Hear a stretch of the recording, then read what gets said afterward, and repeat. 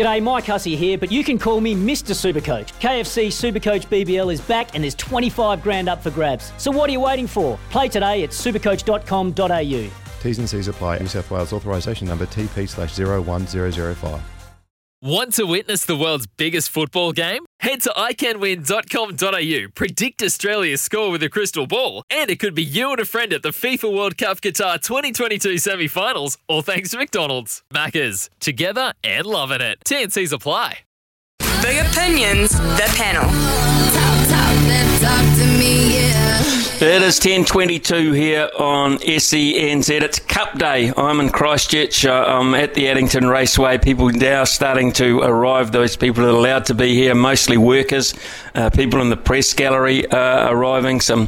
Obviously a lot of trainers' horses will be arriving now shortly, and they're taking the water truck. Believe it, they're taking the water truck around the track right now, putting copious amounts of water on across the whole of the width of the track at the moment. So even though it's still a little bit of misty drizzle in the air, they're making sure there's no problems at all with the track. No, the panel today, Guy Havelt, Pat McKendry, both very proud Cantabrians. I arrived at the track this morning and there it was. We miss Guy Havelt out on the gateway. I can't believe it. So good morning. Good morning to you. Good morning to you, Guy. I can also tell you they've cut the hedge down the main straight nice. They must have thought you were coming. They've cut it nice and low so you could see over the top. So what are your favourite memories of Cup Day? Geez, you're in good form this morning, Smithy. I was actually just hovering over the hang up button when you were describing the scene, man. Very jealous of you being there and disappointed, and I suppose upset as well for Kiwis and Cantabrians, particularly who aren't able to get there today. Look, my memories, I've been to Cup Day not as much as I would have liked, actually, probably 2 or 3 times. It's just a fantastic day. I hear today, as you say, a bit of drizzle or misty drizzle, mizzle as you call it. Usually it is a beautiful, clear, blue sky day somehow most years on Cup Day, Tuesday, and I just remember rocking up and back in those days when I was 18 or 19, you'd have a few drinks under you and it would turn into a bit of a party. But no, it's always been a fantastic day and catching up with friends and that sort of thing. And as you know, I'm a big racing fan, so getting to watch the best harness racing horses going around is always a highlight as well. So yeah, it's disappointing that it can't have fans this year, but looks like I'm sure it will be a great day from a pure racing point of view, and from the party point of view, let's hope it can continue elsewhere, and then you can get back into the swing of it next year.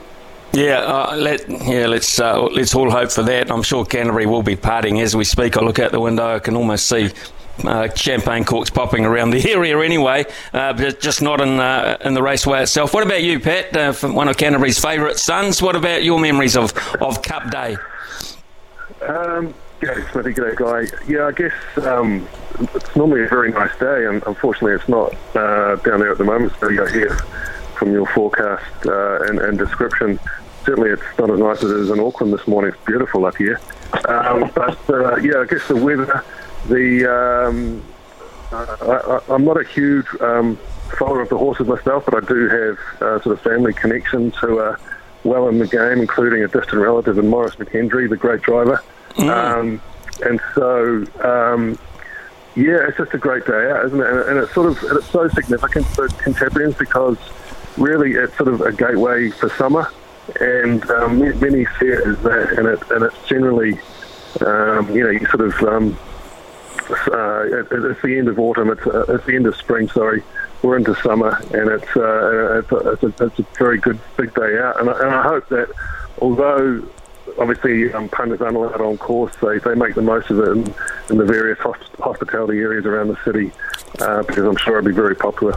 Yeah, I think most of the bars are booked out, and especially those with TAB facilities. So you might see the sorry we're full sign on most of those if you haven't made plans to do so in the Canterbury area. But having said that, it's still all go here, and we're hoping to reflect some of the atmosphere. Anyway, Pat, while we've got you in the chair at the moment, the T20 World Cup is getting to the very serious stage. Thursday morning, 3 o'clock New Zealand time. New Zealand, England. Are you confident? Especially without Jason Roy, England have had a hiccup there. Yes, it's quite significant, isn't it? Roy being ruled out with a calf injury. I think that will affect England to a large extent, not only because he's such a destructive batter at the top of the innings. I think it probably will affect their confidence a little bit. He's a pretty good fielder as well, I think. And so certainly it'll help New Zealand's cause. I think New Zealand looks settled, confident. They just seem to be in charge of things, in control. I think certainly I've been really impressed with the game awareness a lot of their senior guys have shown, including Daryl Mitchell, the relatively inexperienced opener. And so I think it bodes well. I'd certainly, I am a New Zealand fan, obviously, I'm fairly confident going into this one, and given some recent success in the test arena against England. Yeah, I totally agree. I don't think we've got anything to fear there from that point of view, Guy. And I'm not quite. I'm not that worried either, because I don't think we worry about the big stage anymore. No, and it's something that this team has done exceptionally well over the years. They say this themselves, and sometimes it's not great for a quote in terms of the media. You'd like them to get pretty pumped up, but they say they live by the adage that they don't get too excited by the highs and they don't get too down by the lows. So this to them really is just about figuring out how to beat England. It's nothing more than that. Look, on Jason Roy, I suspect they'll probably promote Johnny Bairstow to open alongside Joff Butler. We know Johnny Bairstow, he's gone through a little bit of up and down form in recent times, but he's still pretty destructive when he wants to be. So they'll be formidable at the top. And this city reminds me a little bit of the 2019 semi-final, the 50-over semi-final against India, where if you take a couple of wickets early, you instantly get in the heads of the opposition. We saw that with India. They crumbled completely in that semi-final. If you do the same to England in this particular T20 semi-final, I think they have the potential to crumble as well. And I'm quietly confident that this Black Caps team can win that game, and then I'm also quietly confident that they can go the whole way in this tournament. I didn't think they were too far off Pakistan at all. I think they've played every opposition so far expertly, and I think they've got pretty good plans in place, and I just like the way that they're starting to head into this tournament. I'd probably just put the knockers on them, but they've been playing well so far, so let's hope it can continue. Yeah, look, I'm with both of you guys, and I kind of feel it every time we talk to anyone about it at the moment. Everyone's got that feel good about the Black Caps, and they're very confident in them, and that is because I think Williamson and Stead and that have just given us that feeling of consistency. Stay with us, please, gentlemen. We're going to go for the news. When we come back, it's time to get serious about the All Blacks, because the big games are just around the corner. Big talk, big opinions, the panel.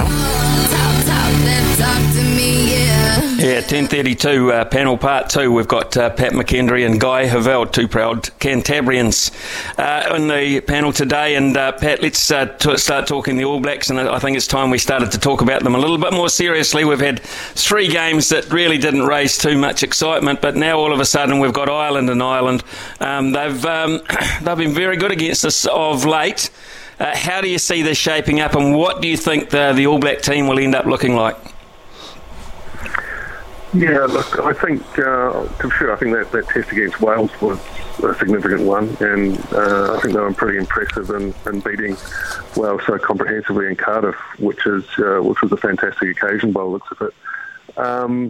The All Blacks obviously were pretty poor against Italy early on, but look, I don't think fans should be too worried about that in terms of how significant that was or is. It was a very inexperienced lineup. They arrived in Rome knowing they were going to win. It was just a matter of how much.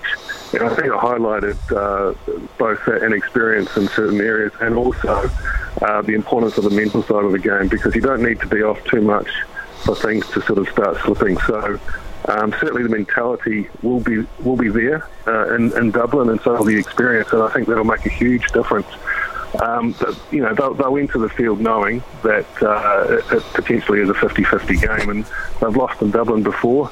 in the not too distant past, and so they'll know that they'll need to be switched on to get the victory. And I think it will probably highlight a few things in terms of how far the All Blacks have come this season under Ian Foster, and it is the next couple of weeks are potentially season defining. It is actually, and I'm with you on that. And we've just had a text in from Richard Guy to say the hedges might be low, but Guy might still have trouble seeing the races if you're standing in front of him. It's almost getting personal. It's getting personal. I've had it all before, Smithy. It's all good, mate. It's all good. He's right, though. When I go to a concert, I need to be chucked off some shoulders. You'll be in the mosh pit. Listen here, Guy. The All Blacks, absolutely right. Combinations here. We're looking at the 10 jersey. I mean, was Richie good enough to say that Bowden won't be playing starting as 101st? Or where do you see those interesting selection points? Look, I would frankly probably go back to the exact backline that they had against Wales. I thought that backline was just superb. They were so slick. Barrett was exceptional. The midfield was good, and then you've got, I would argue, the best back three in world rugby at the moment in Ioane, Will Jordan, and obviously Geordie Barrett as well. So I would probably stick with the exact same backline. The only one where I might change things up is perhaps kick Brad Weber at halfback instead of TJ Perenara. I'm not sure TJ is the best halfback in the world. In New Zealand at the moment, obviously he's not behind Aaron Smith, but if we just put Aaron Smith to the side at the moment since he's not there, I'm not sure TJ is the best halfback on this tour, so I'd probably go Weber. But outside of that, I'd bring back the back line that we saw against Wales. They were so good, and I just think that if they get some decent ball from no doubt a pretty different forward pack as well, I think they'll be pretty comfortable against Ireland. But I am excited about the fact that we do have a game that we don't know the result of before it's been played, because I think that's been the problem with the last 3 weeks. With all due respect, even against Wales, you kind of knew what the result was going to be, that the All Blacks were going to win easily. So I'm just excited to have a game to wake up to and not necessarily know the result before it starts.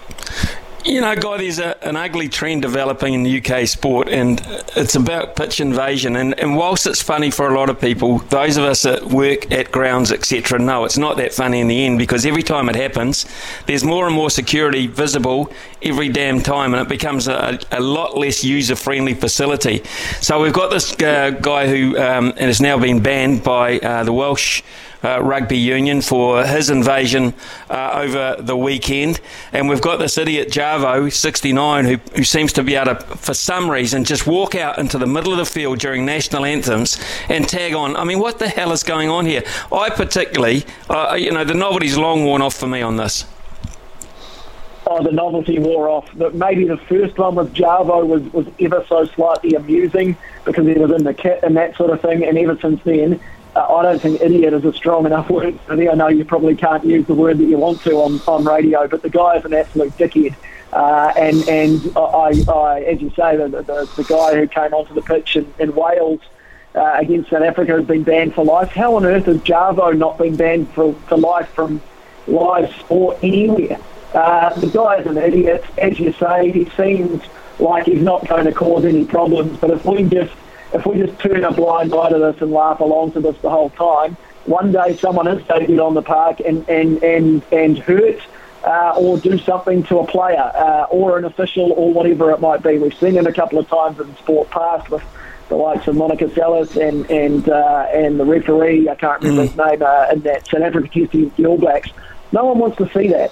And if people are going to continue to get away with this, and if security is going to be so lax, it is going to continue to happen, and things need to improve, because it also takes away from what we report on some stuff the next day as well, because everyone's all talking about these bloody idiots from the crowd. I want to talk about the sport, not some moron who's wearing a jersey with a number on the back of it and trying to get his face in front of television.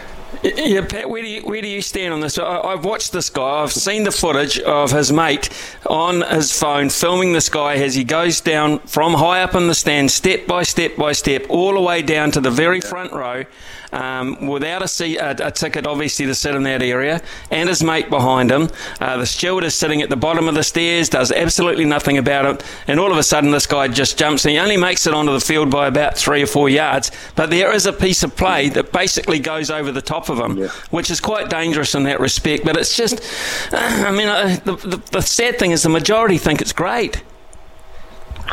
Yeah, firstly, on that case, the incident in the Wales South Africa game, I don't know who he thought that sort of thing would appeal to. I just don't see anyone who would find that in any way amusing or funny. And this guy apparently is a player himself, and he may belong to a club. And he's subsequently been banned from Principality Stadium for life. And the other thing is, as Guy said, it's the old copycat business, and it encourages other people to have a go as well.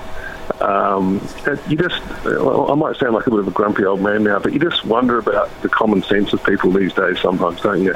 With all the things that are happening around the world, including in New Zealand, the protests going on and people protesting about the loss of freedom, and they're standing with placards outside vaccination centres. It's just madness. And so it just makes you wonder, but certainly it's got to be stamped out, this business of encroaching onto the field of play, because Guy's right, someone could get hurt, and even if they are, it affects the game itself, because as we saw, Wales potentially could have scored a try against South Africa in that incident, and they were prevented from it. Yeah, I'm past it. I'm simply past it. Gentlemen, I know you can't be with us down here in Cup Day, but if it brings back a few memories and you're able to watch it, have a good afternoon. Thanks so much for your input on the panel this morning. And you can't let us go somebody without giving us a tip. No, well, I like the favourite. I'm a bit of a favourite backer, so I do like the favourite, and I've been a supporter of it for quite some time, and so I really do. There's word out for Classy Brigade, but I like Self-Assured, which sort of sums you up, Guy. Really, to be fair. Sort of self-assured, sort of a bloke. I'm not sure if there's one in there for you. Pembroke Playboy's been scratched, Pat, so you're no good. You're out. So there you go. I'd go self-assured too. I hope Mark Turton does it. Yeah. Okay, that's fine. Thank you very much, gentlemen. Self-assured. Yeah, self-assured. So I can safely say, you look down here, guys, so they can take that little box down that you normally stand on to watch the race. They can take it and put it back in the shed till next year. Thanks very much, gentlemen, for your input this time around. We'll have more from the panel tomorrow morning when, incidentally, I shall be at Riccarton for the midweek day, Copeland's Mile Day. I'm looking forward to that as well. But so much business at hand still to attend to here on SENZ, here on Cup Day at Addington.